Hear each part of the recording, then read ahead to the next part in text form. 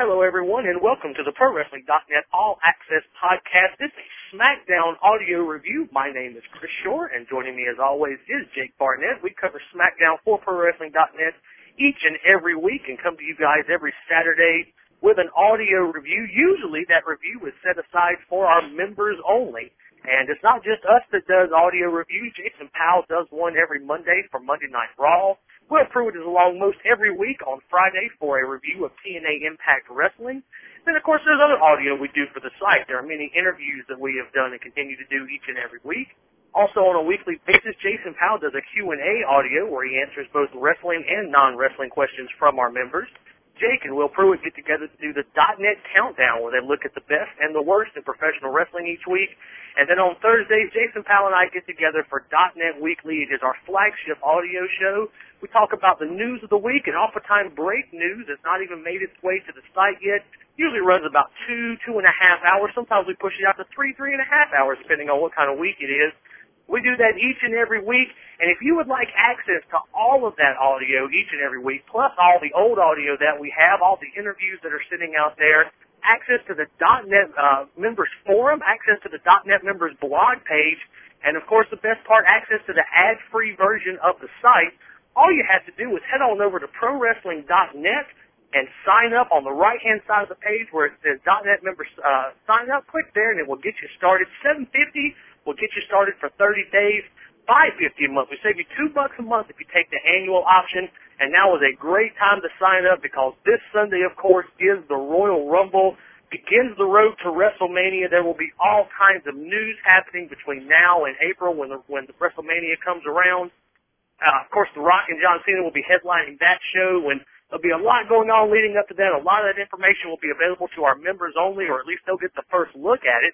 And so it's a great time to sign up and check out everything we have available at .net. So just head on over to ProWrestling.net. On the right-hand side of the page, click on the .net member sign-up link, and we'll get you going. Access immediately as soon as you get signed up. And I'm going to go ahead and bring Jake in right now. This is the SmackDown audio review for the SmackDown that aired January the 27th, 2012, was taped earlier in the week in Tucson, Arizona. And this was the go-home show, as they say, for the Royal Rumble, Jake. It was SmackDown's last opportunity to hype the Royal Rumble, and specifically their title match, the triple threat match of Daniel Bryan, Big Show, and Mark Henry in a steel cage for that World Heavyweight Championship. So I'll ask you a combination question. How do you think the show did hyping the Rumble as a whole, and how do you think the show did hyping specifically that world title match? Well, I thought the stuff they did with the main event was great. I had great optimism for the show after watching the opening segment. I thought all three guys really did well in their promo roles, and especially Mark Henry, who delivered a really kind of iconic promo that really represented his character. When he came out and addressed Bryan and Show, who had already been in quite an argument. So that was really fun. The opening segment was great, and I thought the hype for the main event was done pretty well throughout the night. But after you get past that, I mean, this show was, kind of vomited all over itself for the last, 90 minutes, I would say. That middle 90 minutes between that opening segment and the main event was kind of painful to watch. There wasn't a whole lot of good in there. And, while they did, show a couple of video packages and for the Rumble match itself and show some commercials for the other matches on the show, I didn't really feel like we got any kind of advancement in any of the other storylines besides the SmackDown main event, which I guess makes sense because it's the only SmackDown match, exclusively on the card. But it kind of felt like a letdown considering how little they did anything on Monday as well. Yeah, I thought they did an okay job of hyping the Rumble as a whole. I mean, the show, as you said, was not great. The opening segment, the closing segment was good. I thought the first half of the Randy Orton segment was very good. And then outside of that, it was just a lot of mess, a lot of really short matches it just seemed like they were, they wanted to do that opening segment and the closing segment and the Randy Orton bit, and then everything else was, well, now we just got to fill in the remaining 2 hours. And a lot of video packages that lasted longer than most, if not all, of the matches that were on the show. But they did an okay job of hyping the Rumble, about what I normally expect from a go-home show for SmackDown. I agree with you, though. They did a great job of setting up that main event, setting up that triple threat match. That one, I was critical last week of how that was just kind of thrown out there and announced at the very end of the show. with leaving them only a week to really build any significant hype for it. Granted, they were playing off of what's a continuing storyline, and it's one of the better storylines in WWE right now, no question about that. But, I was critical about how it was just, last second, well, how do you feel about this, Daniel Bryan? Here's your match at the Royal Rumble, and left it at that.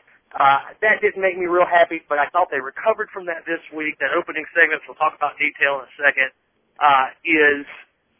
was just fantastic. I mean, they just started, show came out, did his thing, set a great foundation. Daniel Bryan comes out, does his bit. Bartender comes out, he's the icing on the cake, as I wrote in my hit list. It was just, that really sold that match for me.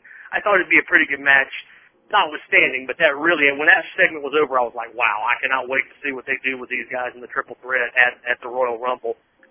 Quickly, before we move into the show, though, let me just go ahead and get some thoughts from you on the Royal Rumble. We've only got 4 matches hyped right now, or booked right now. We've got of course, the World Heavyweight Championship match. We've got the WWE title match with CM Punk and Dolph Ziggler. We've got John Cena versus Kane, and then the Rumble match itself. Am I missing a match there? No, I think you got them all. I mean, there's only the 4. So.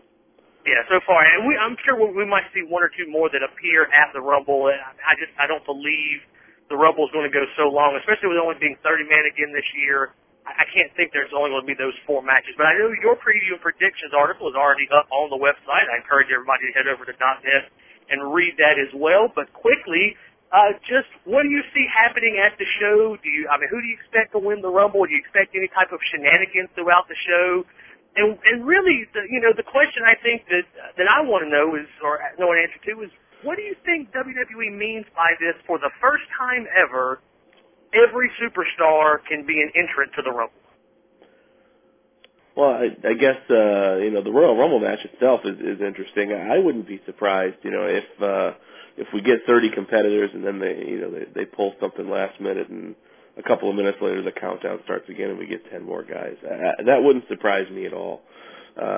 Just based on how many people that they've advertised for this show and how many people are talking about guest appearances on Twitter and everything like that. But I expect Jericho to win the Rumble match myself, just because I think he has the most momentum and he's given that promo he gave on Monday with just one line along with the rest of his antics was probably, in my opinion, the best hype they've done for the Rumble match so far. I mean, most of the rest of it has just been, guys going over there and throwing each other over the top rope and giving these kind of cursory promos that, wouldn't have mattered anyway any other month of the year. But, I expect Jericho to win the Rumble, and I do expect some shenanigans. I don't think we've seen, everything from him yet. I think he's got some help, and I expect, some interesting tactics on his part to help him get the win.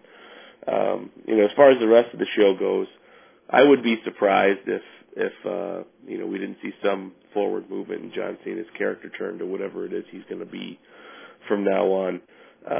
He doesn't seem to be doing the whole straight babyface thing anymore, which I think is good. I don't think he needs to be, the cheery babyface in order to get cheers from the fans. I think, in fact, he'll probably do better as a more mature character who has a more human touch to him rather than this, superhero android that we've been watching for the past 5 years. But I expect him to get himself disqualified or something by freaking out or something, and Kane to pick up the win in that match. And I think both champions retain their titles.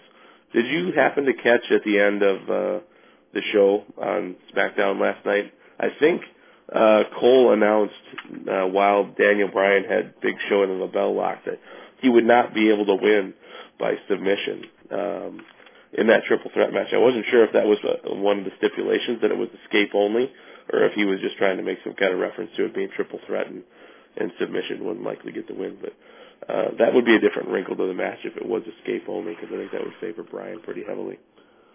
Yeah, I did catch the line. I was confused by it because it hasn't been announced as escape only, and so I don't know if that's where they're going with it, or if Cole was just confused or making a reference to the fact that it's triple threat, and you're not going to be able to get a submission probably because that third guy, especially when you're in a cage and there's nowhere for that guy to go, that third guy can come over and break up that submission. So I don't really know what they were saying there, or what point Cole was trying to make there exactly. Just real quick on the Rumble, any special appearances you expect to see there? Any surprises that you you really kind of bet on right now as people showing up?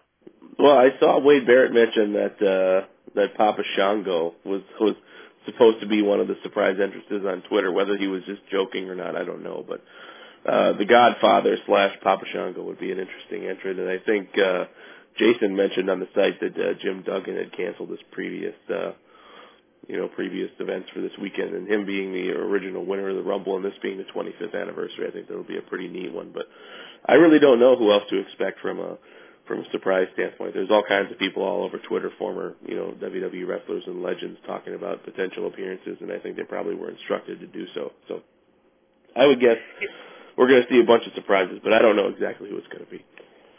Yeah, I think Duggan's probably a good bet because, as the story goes, he canceled his appearances and then for reasons that cannot be released or something like that was the really kind of government agency type response to the why that we got. Why are you canceling? Well, I'm not at liberty to discuss it at this time. That was kind of a great response. Yeah, I think Doug is probably a bet from there. I don't know. It looks like it's going to be interesting. I think I agree with you that Jericho is the guy who's going to win the Rumble. I think there's some sort of shenanigans that's going to be played there. We might see, I think the every superstar thing is going to play into that in some way. They went out of their way in the Rumble by the Numbers video that they do each year to point out that 2 women had been in. There was a girl that was hinted at in the videos leading up to Jericho's return. I think that might play in some way. I just think there's going to be a lot of shenanigans in the Rumble, especially concerning Chris Jericho. But he does go on to win. And my preview and predictions article will be up as well. I believe it's going to be up later on Saturday, depending on when you're listening to this. It might already be up. Or if you're one of our early listeners, then it might be up later on in the day. So. But yeah, my predictions will be up. I think we agree on a lot. I think we're going to see possibly even a Cena win. I think maybe where I just disagree with you is possibly a Cena win, but certainly with Kane kind of putting over the way Cena wins might be something that matters with Kane, being like, okay, yes, he won the battle, but I won the war because I'm still making him embrace the hate, which is what Kane's big thing has been. And I do think both champions retain as well, but I'll lay all that out in my article as well. Jake's is already up on the site, so do check that out. And let's go through this show. And again, it was taped on January the 25th in Tucson, Arizona. They had a good crowd, I thought. The crowd was hot for a lot of things all night, even though they weren't given a lot to work with. But the show opened with a video that recapped the Big Show and AJ incident from 2 weeks ago.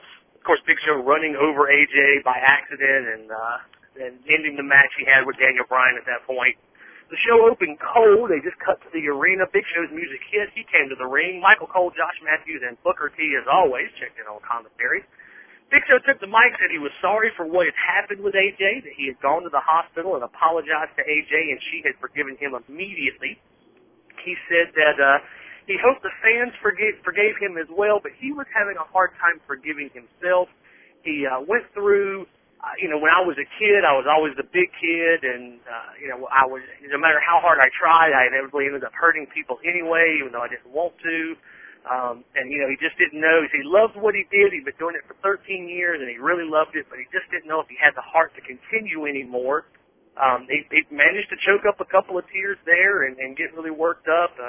He said that, he was honored to be in the main event at the Rumble on Sunday, but that after Sunday he would have to reassess his career and maybe consider retiring.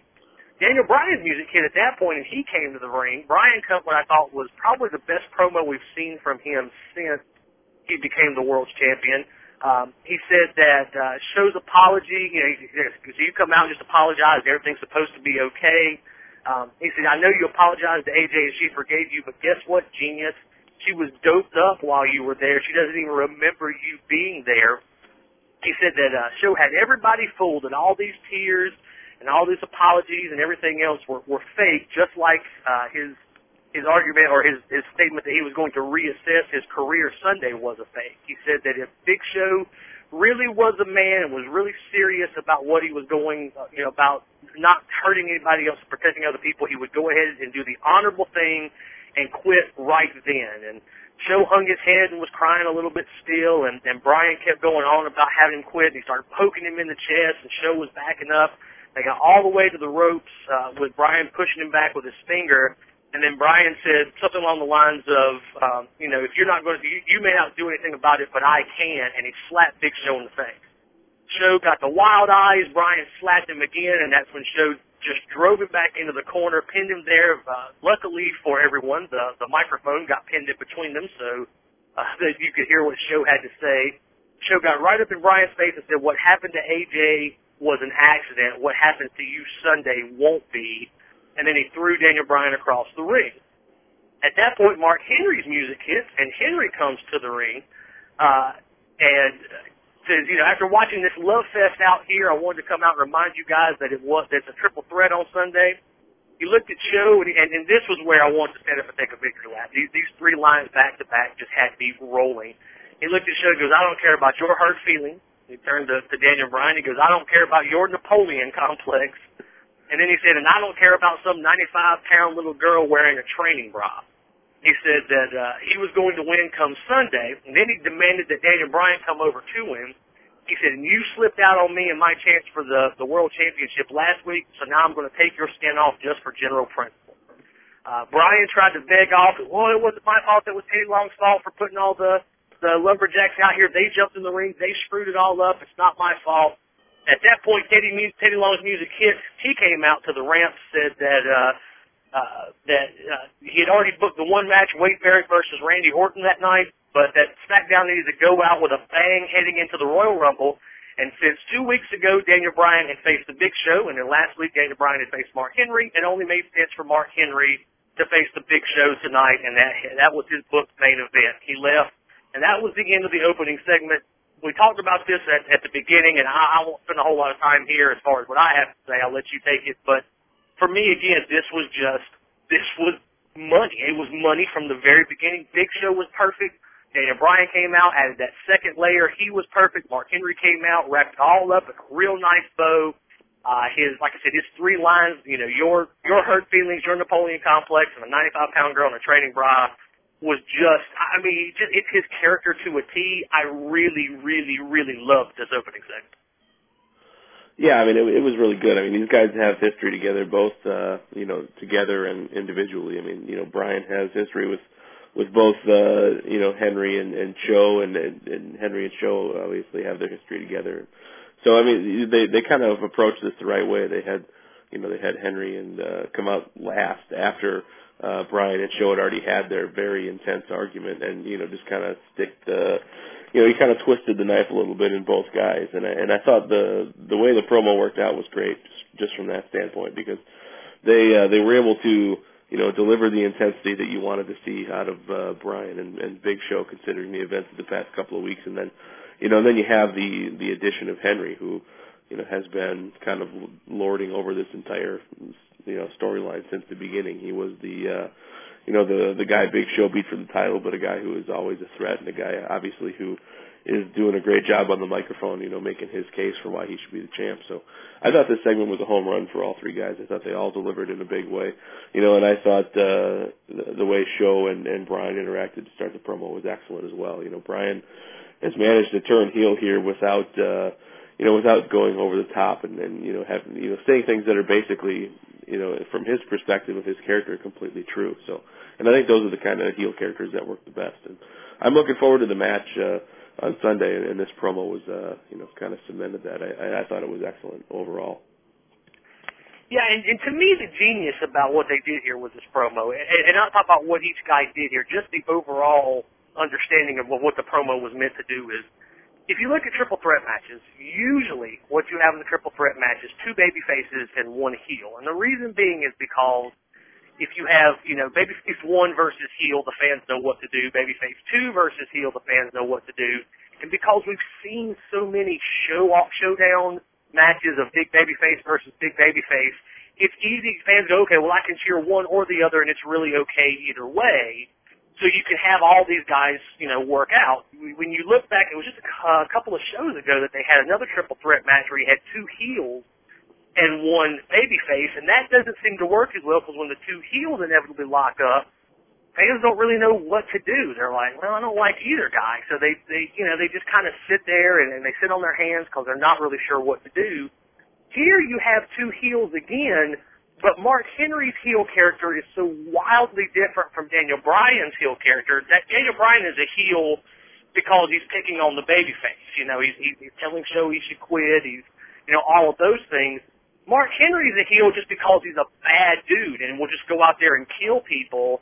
And so when Henry and Bryan hook up, the fans are probably going to naturally cheer for Henry, which you know allows them to have no matter which way they set up, the fans can pick one side or the other, because Bryan is the traditional heel, where Henry is only really a heel whenever he's going against a babyface, because really his character is not babyface or heel. He's just a bad SOB, just the baddest dude on the planet. And so what they really did here was they set it up so that this match, no matter whoever's taking the powder at that moment and sitting aside and letting the other two guys work, it doesn't matter what setup you have, you know, any two guys are going to be able to get a reaction out of the crowd, which is a big deal with triple threats. Because again, like I said, you see one where it's got two heels, two traditional type heels against a baby face. When those two heels hook up, unless you're turning one of them, the fans just kind of sit there and go, I don't really know what to do here, and it hurts the match overall. So I thought not only was it good in and of itself, and also did a great job of setting up that match on Sunday and allowing the fans there to cheer for somebody, no matter who's actually wrestling together at the point. We went to commercial. When we came back, Cody Rhodes and Justin Gabriel made their ring entrances. Cody had a cut-in promo, one of the little kind of old-school cut-in promos that they did. Said that he was going to defeat Gabriel and go on to win the Rumble and then headline WrestleMania. And that led to our first match of the night, the first disappointing match of the night, but not the last. Cody Rhodes defeating Justin Gabriel at 2 minutes and 11 seconds. It's a 2-minute match. Everything happens so fast. You know, it's one of those things where when matches are short like this, you can't really critique them because it's 2 minutes and 30 seconds of it is oftentimes them, you know, circling each other and going in that first lockup, and then we get a headlock or something like that, or, you know, just a quick shoulder tackle. Then they finally get going, and then the match is over. So it's hard to say this was good or bad, other than the fact that it was short, and I would have much rather liked to seen these two guys go. I'm hoping that after the Rumble, this is a match that they're building up to possibly moving the title off of Cody so that he can end up in the Elimination Chamber come the next pay-per-view, or even if they don't move the title off of him, just, you know, to kind of give him a lift to get him into that Elimination Chamber at the next pay-per-view, because I think this guy's ready to sniff the main event, don't you? Yeah, there's really no doubt. I mean, the guy's ready, and it's just a matter of time. It's you know, they got to get him some meaningful feuds with some upper card talent and have him pick up meaningful victory, and then he's right there. I mean, it's just a matter of telling the right story and getting him there, and I think the Elimination Chamber is a good opportunity, just because of how good he is, you know, both on the microphone and in the ring lately. He's definitely got a chance to to make it big right now, and I think, you know, they got to strike while the iron is hot. They don't want to give him any more chances to cool off. Yes, so hopefully this is going to lead to a longer feud. I'd love to see these guys go about 10, 12 minutes. I think they could give us a fantastic match. Justin Gabriel's great in the ring. Not the best promo guy right now, still working on his charisma, but I think that Cody is a good enough foil that he can give a guy a lift, and we can see more out of Gabriel. They cut backstage to the first of a couple of Santino moments tonight that just really aggravated me. Santino was trying to convince Teddy Long to book the Extreme Loser Leaves Town match. And correct me if I'm wrong here, but the loser gets put into a rocket ship with monkeys or was shot to a planet that was full of monkeys. Not that it really matters, I guess, but what was he talking about? I thought he said the winner would get sent to the moon on a rocket with monkeys. Yeah, I think that's what he said. I don't know where he got that from at all. Yeah, it was a really strange moment, and it just got weirder from there. Yoshitatsu walks in. Santino says, "Oh, it's a good thing that he's here, because now we can introduce you, Teddy, to the future tag team champions," and said that they were. Let me find you here. Santoshi. He said that, combined they were Santoshi, and Yoshitatsu said, "No, Yoshitino, no Santashi, no Yoshitino," and they went back and forth, back and forth, back and forth. Finally, Drew McIntyre shows up, and Santino ends up leaving after making an awkward comment about, beating Drew McIntyre. So the idiot tag team leaves. You get Drew begging for another chance. You get, Teddy Long willing to give him another chance. McIntyre pointed out that Babe Ruth had struck out 5 times in one game, and Teddy said, well, yeah, but even though he struck out periodically, most of the time he hit it out of the park, so you need to hit one out of the park and batter up. Your match is next against Sheamus. I'm done with the Drew McIntyre thing. I mean, I am. It's like, why? He jobs to Santino twice, and now you're going to put him in a match with Sheamus, and we're supposed to believe for a split second that he can beat Sheamus. He can't beat Santino even while cheating, which you just pointed out perfectly, Teddy Long. You honestly expect us to think he can beat Sheamus? What are they doing with this guy? I don't know. Like we talked about last week, I think he's getting punished for something, but I don't know what. He's got the talent. I mean, there's no doubt about that. But it seems like he's wading through the politics of backstage WWE, and this is what he's getting for it. And I feel bad for the guy because he's got a lot of talent, and he's good in the ring. And when he's given a chance on the microphone, he's shown in the past that he's got the ability to get to get a storyline over and get a character over. So I'm really not sure where they're going or what they're doing or what their plan is, and I'm not even sure that they know what their plan is. I just think he's being put out there, to be a laughing stock, and hopefully, that will be the catalyst for a character change that'll, allow him to be taken seriously again. It feels like the typical, we don't know what to do with anyone, so let's have him go on a losing streak, and then we can, then we can figure out what to do when we want to give him a win. I mean, it's something that they've done pretty frequently over the past couple of years, and rarely does it ever work. Yeah, you said something about him being punished, and I mean, I understand the thought process there, but damn, he was off TV forever. What more punishment could he need? He's only drawing his downside. He's not getting anything, while he's sitting off TV. Now they've got him back, and he's at least earning more money, I guess, for appearing on TV. But damn, he's chopping to Santino, and then after commercial we get out, and it's our second match of the night. Sheamus defeating Drew McIntyre in 2 minutes and 49 seconds. Drew got in a couple of offensive moves, but I mean, he hit a really nice Northern Light suplex at one point in the match. But he turns around, Sheamus kicks his head off with the bro kick. 1, 2, 3. It's frustrating what they're doing with him. And for Sheamus, I don't think this helps him at all. Do you? No, and I don't think anything that they've really done with Sheamus leading up to the Rumble has helped him. I mean, he's been out there with Barrett occasionally while Orton went out, as the kind of the stand-in for Orton, but then he got mixed up with Mahal, who was meaningless, and now, he goes out there and kills McIntyre. I guess, I don't really understand, what they're doing with Sheamus either. He's just kind of in a holding pattern, trying to maintain, the crowd reactions that he's getting. And so far, I mean, that part of it is working, but I don't really see him benefiting for anything he's done over the past, 4 weeks or so. And it's frustrating what they're doing all along with these guys. Then we went straight back to commercial. I mean, they go to commercial, come back, McIntyre's in the ring, Sheamus makes his entrance, and he got a great pop. And then he squashes McIntyre, and then back to commercial again. After commercial, we got the Rumble by the Numbers video, and then Santino and Yoshi make their entrance, and they wear it very bizarre way with Santino doing his power walking and Yoshi acting like he was trying to follow him but being confused or whatever, and then right back to commercial. Was it just me, or did it just seem like these were all... It's almost like they had these segments written up, and then they just plucked them out of a hat and put them together to some degree. And I mean, it just seemed like a lot of disconnected stuff. Like there was no flow from one thing to the next. Am I the only one that felt that way, or did you get that too?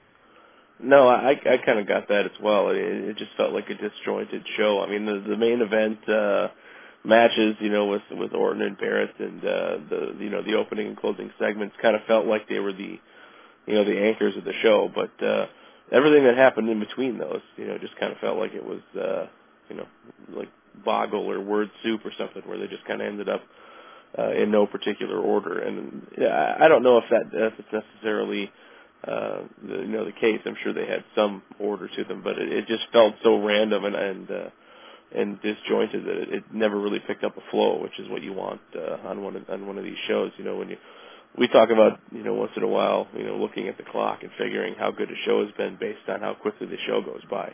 And, last night for me, it was just like, holy crap, I still got 45 minutes of this to cover. It just did not flow very well.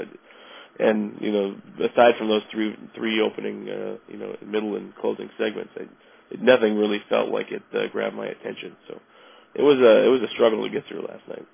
Yeah, I was the same way. I remember when I typed quarter 7, I was like, really? Another half hour? We're not there yet? Come on.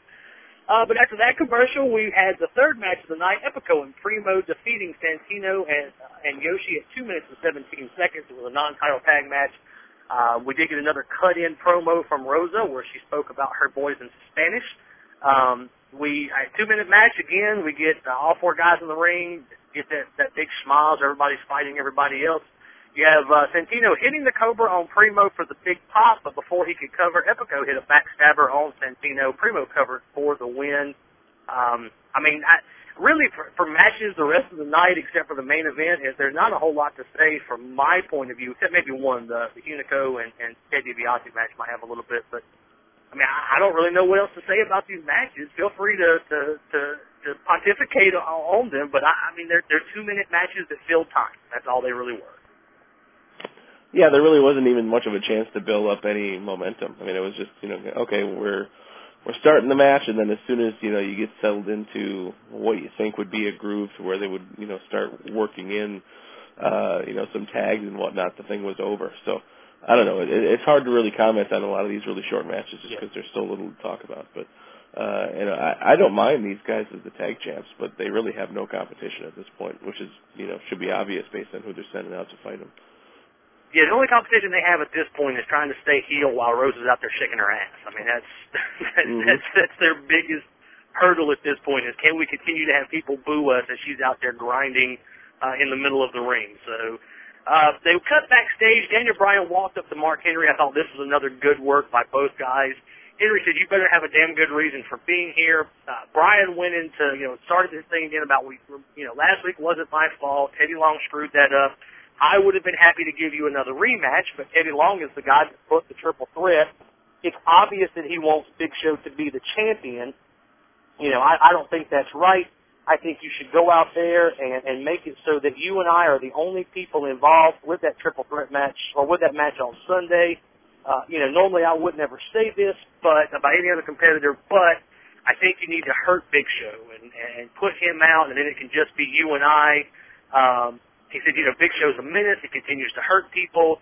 He hurt my girlfriend. Yeah, what's the whole thing again? And really kind of, he goes, people know you can pin Big Show. People know you can hurt Big Show. And how many times has Big Show hurt you? And, Henry kind of really sucked that up. And Daniel Bryan said, think about it. Clapped him on the shoulder. Henry, hey, when he touched him. But then, didn't go after him, just sat there and thought about what he said. I thought it was a good segment. It wasn't great. It wasn't something that set the world on fire like the opening segment. But I thought it told the story that it needed to tell. They did a good job of getting through it. Yeah, there really wasn't a whole lot of work for Henry to do here. It was mostly just kind of Bryan barking at him. But I thought Bryan did a pretty good job, getting the point across that, that he was just trying to leverage whatever, heel tactics he could to get these two to go out there and kill each other tonight. And from his perspective, that's probably a pretty good move, If you can get your two monster opponents to go out there tonight and kill each other, then it makes your job a heck of a lot easier on Sunday. And I thought the way he got there by talking about, everybody kind of building up Henry's confidence and talking about how everybody knows he can beat Show and whatnot. I thought it was very good. Like you said, it wasn't nearly as compelling as the opening segment, but I thought it did a good job of furthering along the storyline that's taking place tonight on this show, building towards the main event. Yeah, they didn't have to be as good as the opening segment to accomplish what it needed to, and I thought it's exactly what it did. Was it accomplished what it needed to? And again, just continues to be that. I do believe their story continues to be the best story in all of WWE right now.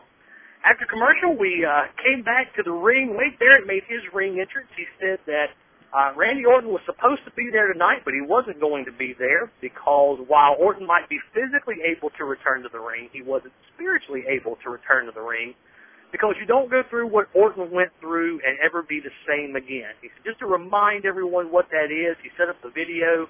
that Cole narrated through, showing the brawl, the Falls Count Anywhere brawl, or whatever. I think it was a Falls Count Anywhere match. That ended up spilling backstage and then going into the elevator, which we've been wildly critical about. We won't rehash that here. And then, of course, leading to the stair spot where he supposedly threw him down the stairs with the terrible camera work. He went through all that, showed all that, and was it cut back to Barrett. Barrett's, trying to continue on about that's right. After that, you're never the same again. But Randy Orton's music hit. The place went nuts. The Titantron lit up, and it showed Orton walking backstage. This aggravated me. I don't know why they always feel the need to show guys, especially like Orton, walking around backstage with their music playing. Why are they not already at Gorilla and ready to come out whenever their music hits? It's just a personal thing for me. I don't think there's anything necessarily wrong with it. For me, it's just an eye-rolling moment. But Orton makes his way through the backstage area. They turn off the video, cut back to his normal entrance video. He comes out. When he steps out on the stage, the place went completely bonkers. There's no question this guy is way the hell over. Plus, Tucson was pretty hot. I mean, they were screaming for Justin Gabriel when he came out earlier in the show. So it was a real good crowd. Orton ran to the ring. Barrett jumped out of the ring and attacked him there on the floor. Orton got the better of him. They ended up in the ring with Orton beating up Barrett in the corners, up on the turnbuckle, punching him in the face. A few refs ran out to try to break it up. That didn't work, so they went back to brawling around on the floor again. Then you had Teddy Long run out and start waving out a bunch of the jobbers from the back. Or maybe it's not fair to call them jobbers. It's I guess you could say the Superstars roster is who we had come out. Kurt Hawkins, Tyler Rex, who else was it? Trent the Usos. And, Trent Beretta. That's right, Trent Beretta and the Usos. So he has those guys come out and pull Orton off. That allows Barrett to get in a cheap shot, so they continue brawling again. Then they end up separating both guys. Barrett rolls out of the ring and escapes up the ramp. You have Orton in the ring with the 5 guys who ran out. And everything up to this point I thought was very well done. I'm glad they didn't have the match. I'm glad it ended up being a brawl so they can come back to this later. Everything about it was good, and then the wheels came off at an alarming rate. Orton hits an RKO on one of the guys. I don't remember which one it was. He hits an RKO. Rex was the first one. Tyler Rex was the first one? Okay, so Rex is the first one to take the RKO. I expected somebody to take it. I mean, I was really fine with the first one. Then you got, I think it was Hawkins, got in his face and was like, hey, why would you do that? So he takes an RKO.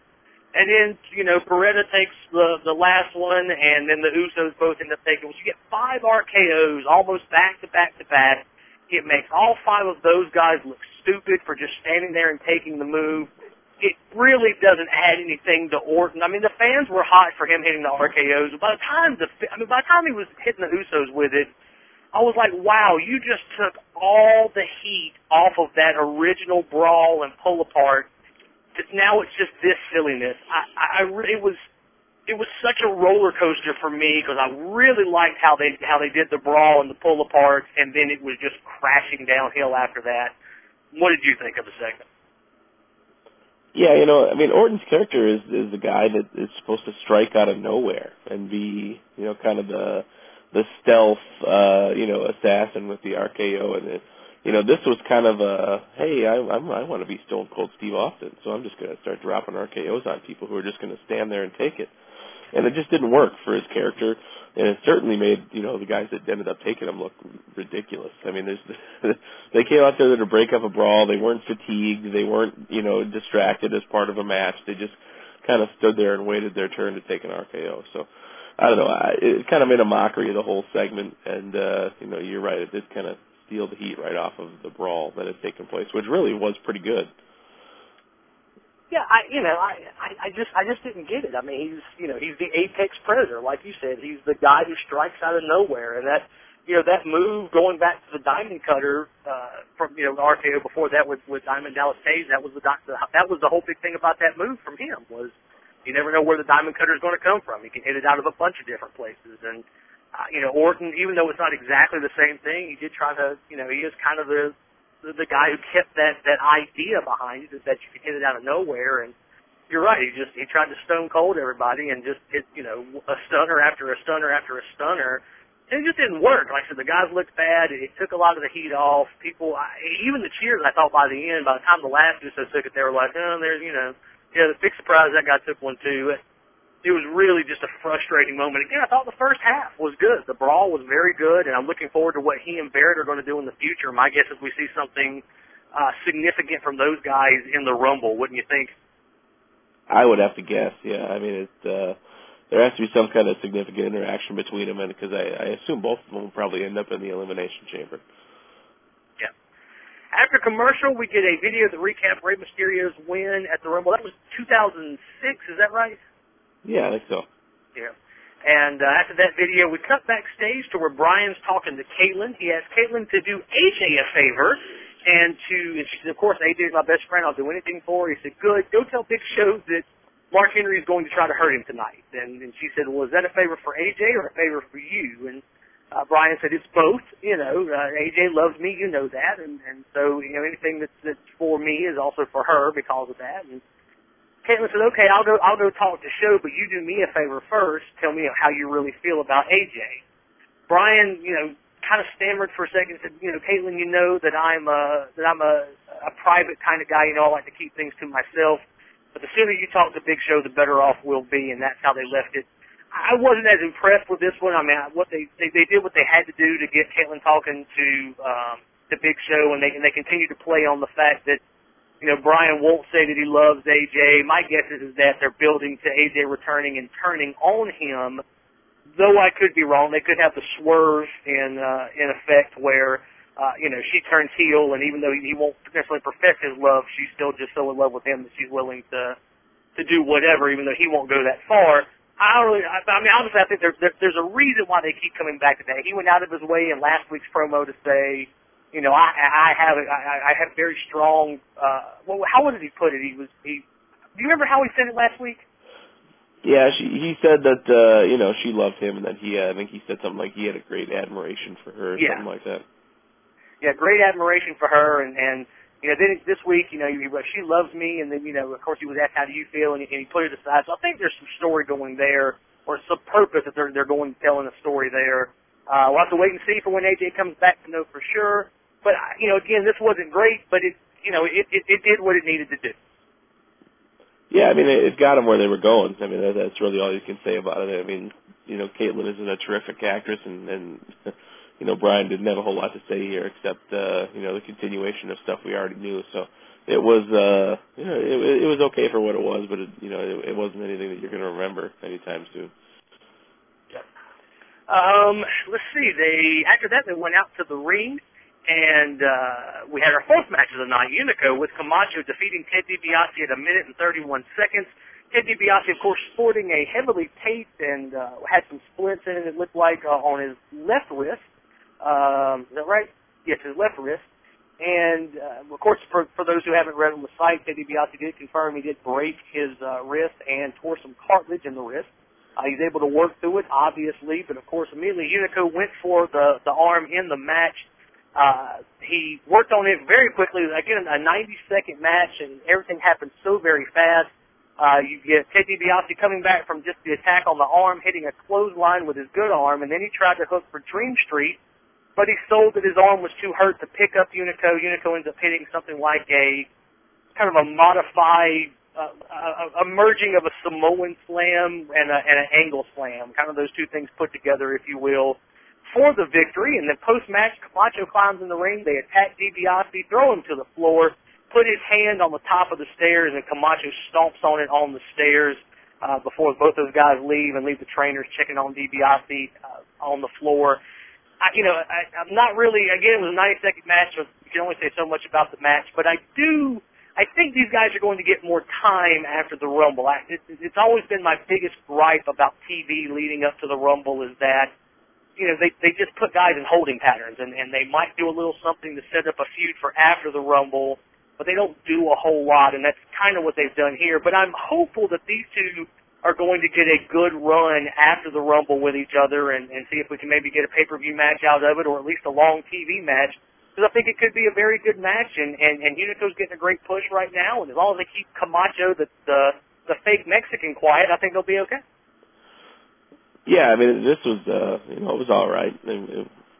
I wasn't sure when they did the stomp on the stairs if they were kind of giving away that DiBiase was going to have to go away for a couple of weeks to get casted up and maybe heal a little bit before they want to send him back out there, or what they were going to do. But I mean, these guys have had this storyline going for a couple of months, or actually, a couple of weeks. So it's kind of ridiculous that they're using so much of the ethnic tension to kind of try to sell it the kind of class warfare stuff that you had sent me a message about last night about, Cole talking about, Hunico being brought up in a barrio and kind of the silver spoon of Ted DiBiase. So, that's kind of what they're using to sell this. It's very kind of bizarre as far as, why they have to go this route to sell a storyline between two wrestlers. But, I can see these two making it work just because I think they're both talented enough that they could, they can make it interesting in the ring to get, to overcome kind of a lackluster storyline.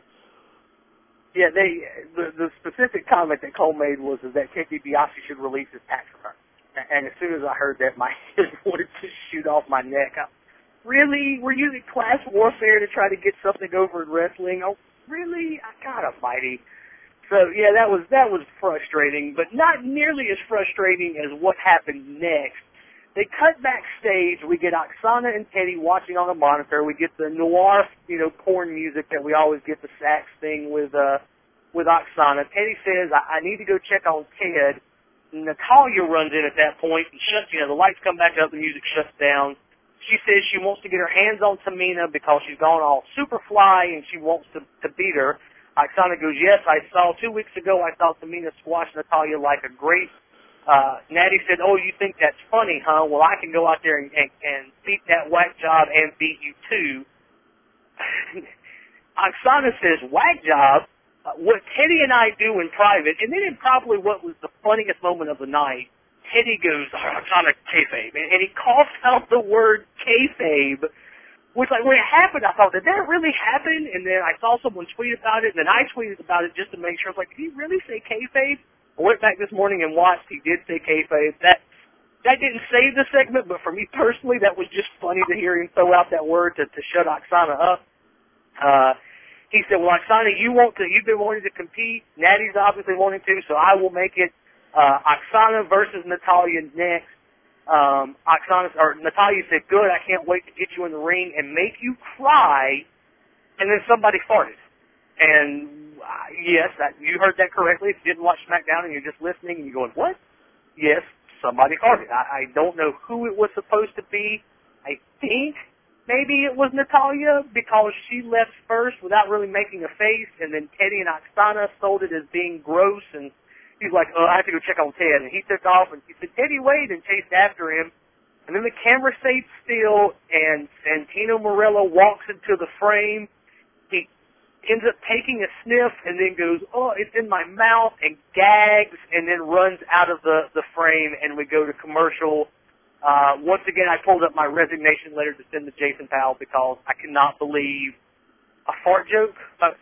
Really? I mean, first we get the ignorant double entendre that we get every single week from Teddy and Oksana, and they put the period on the sentence with a fart gag. Are you kidding me? Yeah, this was the epitome of ridiculous. I mean, the Oksana stuff I almost kind of let flow to the back of my mind, but the fart joke, I mean, it was just so stupid. And I think it was supposed to be Natalya, and I really hope this isn't going to become like a recurring thing for her. If we got to deal with, Natalya having some kind of intestinal distress every week, I might just forward my resignation letter right along with yours over to Powell, because I'm not going to be able to handle this. Yeah, I mean, it happened, and I was like, was that a fart? I wasn't at my house. I was over at our clubhouse watching there, and there were some people there, and I'm kind of looking around. I'm like, did one of them fart? Did that sound? Because I could not believe it was happening on television. But it was so comically loud too. I mean, it wasn't like a fart slipped out by accident. I mean, it was like somebody farted into a microphone. It was ridiculously loud. Yeah, it really was. And then they all just looked at each other. Oh, God, it was so tragic. As I wrote in my hit list, who I feel for is anybody who was like, no, come watch SmackDown, come on, somebody trying to get one of their friends who's, kind of on the fence or whatever. And the Rumble's coming up on Sunday, and the Rumble's always awesome. Come on, come watch SmackDown with me. Okay, I'll watch SmackDown with you. And then they get a fart joke, and an ignorant fart joke on top. I mean, not that there's great fart jokes, but God, I feel bad for anybody sitting there because their friend had to be like, thanks for inviting me over for the fart joke. That's unbelievable. We went to commercial. We came back. Alex Riley was in the ring. They showed a video that recapped the dance-off last week that led to William Regal getting the What the Funk from Brodus Clay. And then Brodus makes his entrance with his girls. Even Alex Riley was dancing in the ring, which led to our fifth match of the night. Brodus Clay squashing Alex Riley at 33 seconds. Riley again was dancing as they got ready. He danced after the bell rang, which impressed Brodus. Brodus had checked this out and did his jiggle thing. Riley put his fist out to do a pound, and Brodus raised his hand instead like he wanted to do a high five. When Riley picked his hand up to do the high five, Brodus hooked his head up underneath that and hit his big tall suplex slam.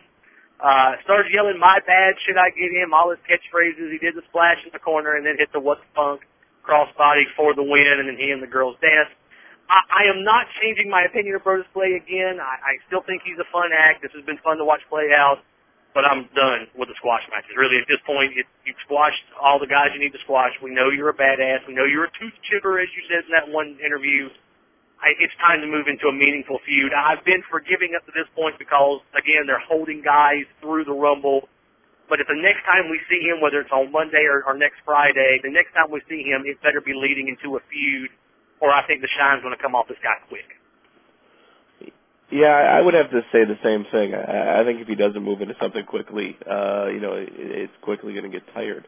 And, maybe they just wanted to get to the Royal Rumble before, they moved him into an actual storyline, and I understand that. So, I'm guessing that's the case here, and we'll have the Rumble on Sunday, and, hopefully he'll have a good showing, and then, come Monday we'll have a storyline for him, or maybe, the beginning of a storyline for him. So, and it may be, maybe he'll be in the chamber. I don't know. That'd be kind of a fun to have an actual comedy character make it into the main event elimination chamber. Might actually be interesting. It might give a different kind of dynamic to that match. But we'll have to see what happens. I'm hoping at least he gets a real angle on Monday. Yeah, I believe the comedy character in the elimination chamber when I see it. That just doesn't strike me as McMahon's way. But it would be fun to watch play out probably. But yeah, and maybe that he's going into a feud with Regal, and that's what they set up last week. Regal came out and talked about it on Raw this week, so maybe that's where they're going. But I could not care less who it is, just somebody. They've got to get away from these squash matches because we get it. He's a badass who can dance. Now we need some more character development from him. So interested to see what they do after the Rumble with him. They cut backstage where Caitlyn was talking to the Big Show. We didn't hear what they were saying, but obviously she was informing him of Mark Henry's plan.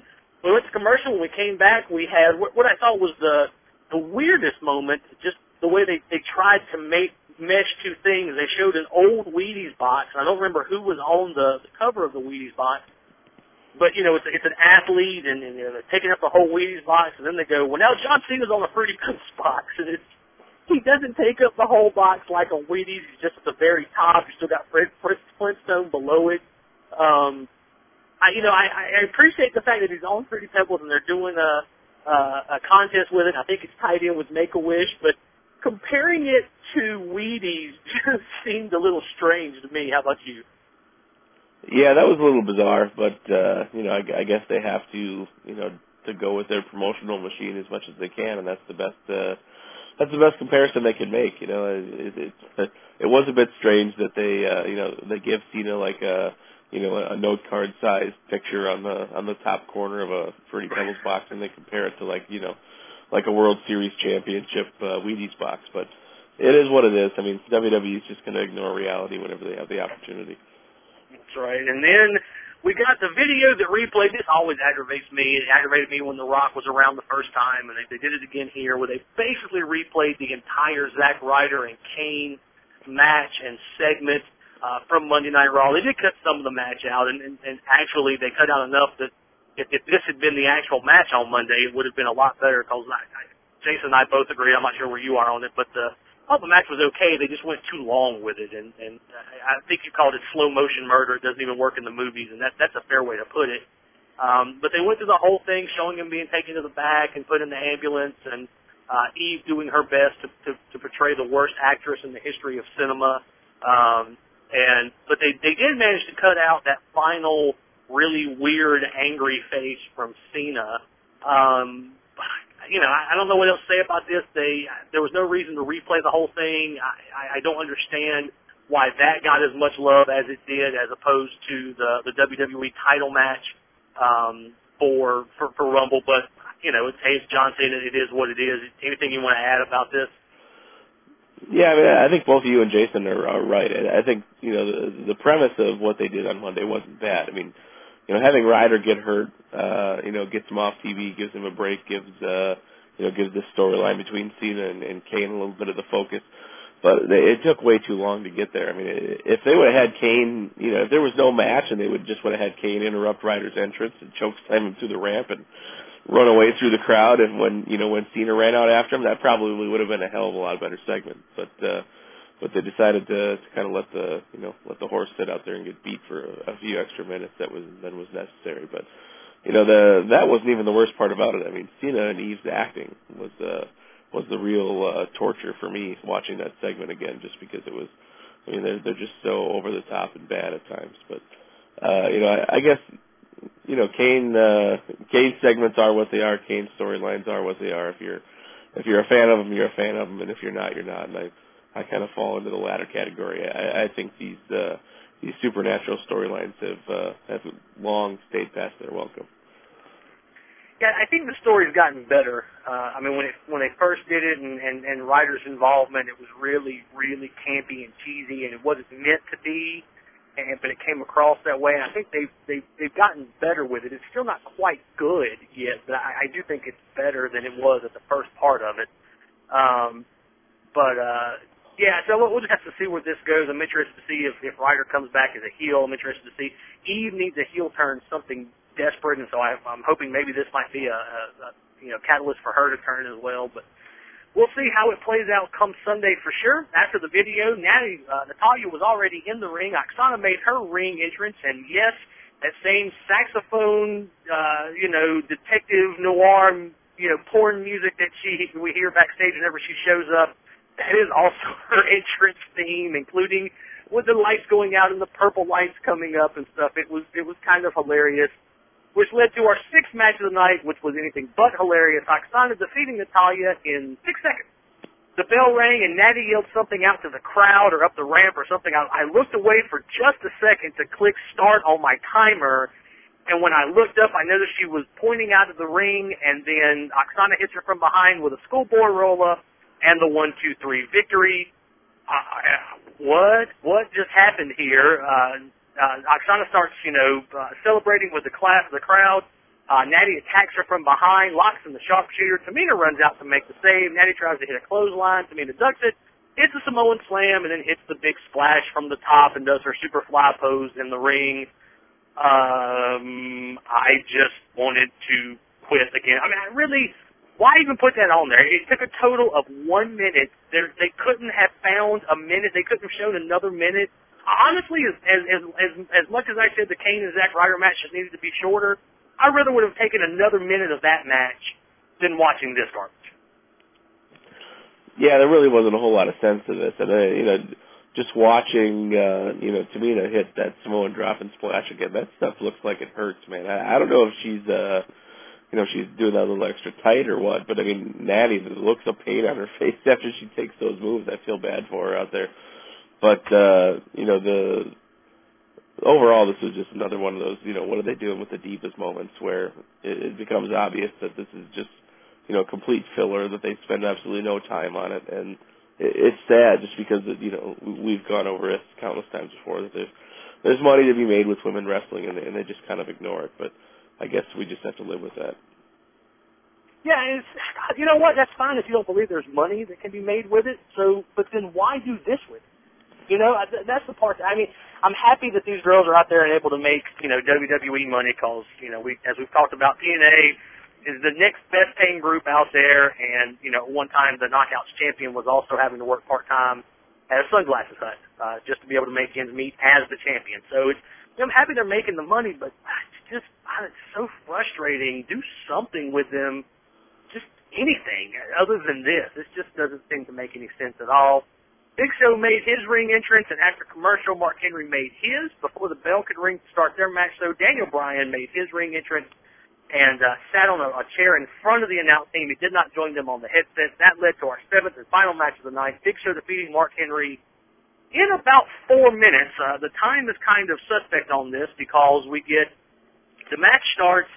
Henry goes to the floor. Show hits Henry a couple times. Henry goes to the floor. They fight on the floor. They get back in the ring. Show's beating up Henry in the corner.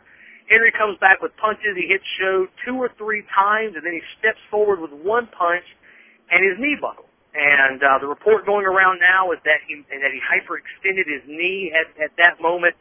He just went down to the ground. The ref stepped in and pushed Big Show back. Henry rolls to the floor. We went to commercial, and when we came back, Daniel Bryan hits Big Show with a chair. I mean, as soon as it comes back, he's in mid-swing, and he hits Show with a chair in the back in the middle of the ring. What had happened was, according to, we were filled in later by the announce team, Mark Henry had rolled to the floor before the commercial break. We saw he climbed back up onto the ring apron. Show hit him again. Henry fell back to the floor, was not able to answer the 10 count, and therefore Show won by count out. Again, the story going around is that Henry did hurt his knee, did hyperextend it, but he is expected to still be in the match on Sunday.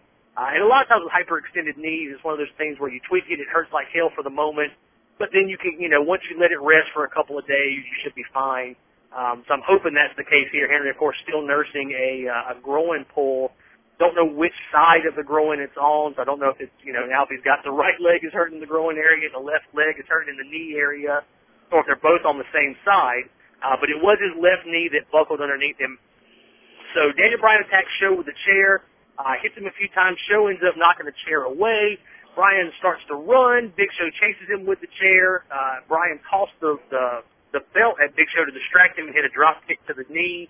He grabs the chair back from Show, hits him a couple of times with it in the back. They roll into the ring. Bryan locks on the lapel lock, which Show sells for a minute and then powers out up. That's when Cole makes the comment that she talked about at the top of the show of submissions will not, will not allow Bryan to win at the triple threat match on Sunday. Show powers out to the lapel lock, ends up hitting a choke slam on Daniel Bryan. He cocks for the WMD, the Weapon of Mass Destruction punch, but when Bryan stands up, sees it, he rolls to the floor, and that's how we close SmackDown, with Bryan on the floor and Show in the ring screaming at him. I don't know how much of that was booked on the fly. I have a feeling that there was going to end up being some sort of brawl with at least 2 of those guys, if not all 3, to close the show out, but obviously plans had to change somewhat because of Mark Henry. I gave him a hit in the hit list for being able to recover and book that on the fly. Our correspondent didn't seem to indicate that it was, like there was a big break while they figured out what to do, that it flowed pretty quickly. So kudos to them for being able to recover from that situation. And it was a fine main event. It's hard to kill it because Mark Henry did get hurt. It wasn't great, but I thought the end with Big Show standing strong and yelling at Daniel Bryan, especially when we expect Bryan to go over on Sunday, was a good way to finish the show and the best way they could lead into the Royal Rumble. Yeah, I thought it worked. I mean, it was obviously something they had to recover from, and they did a pretty good job of that.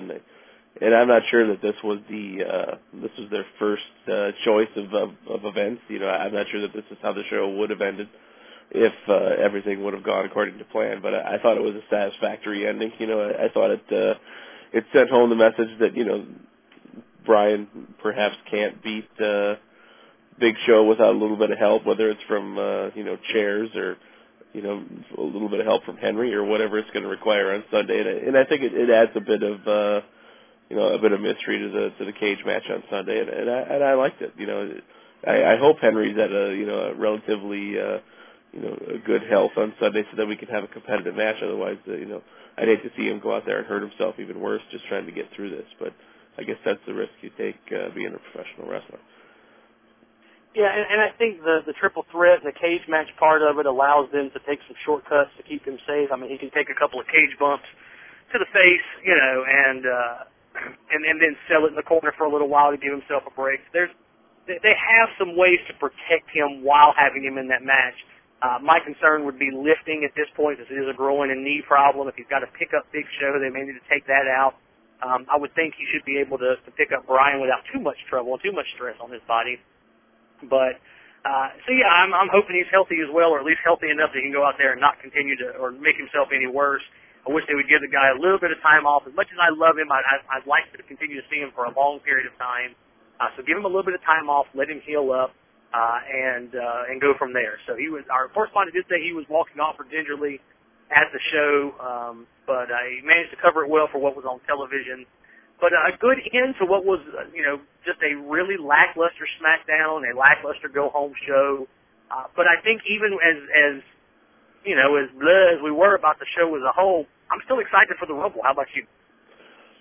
Yeah, definitely. It's one of my favorite pay-per-views of the year. I mean, between this one and WrestleMania, these are the number one and number two shows in my mind, and I'm always a fan of the Rumble match. I think it's a neat concept, and I always look forward to seeing how it plays out. I think this year with all the surprises that could be in store, it could be a really memorable match, and that's what I'm hoping for. It's going to be only have 4 matches booked for the card, and as you mentioned, we'll probably have at least one match added on as a bonus. And I'm hoping that the whole thing lives up to expectations, because at this point, I'm really looking forward to the show and seeing what it has to offer. Yeah, I'm not the biggest Rumble fan as far as the match itself. I know a lot of people really get into it. Not that I dislike it, I just don't get up for it as much.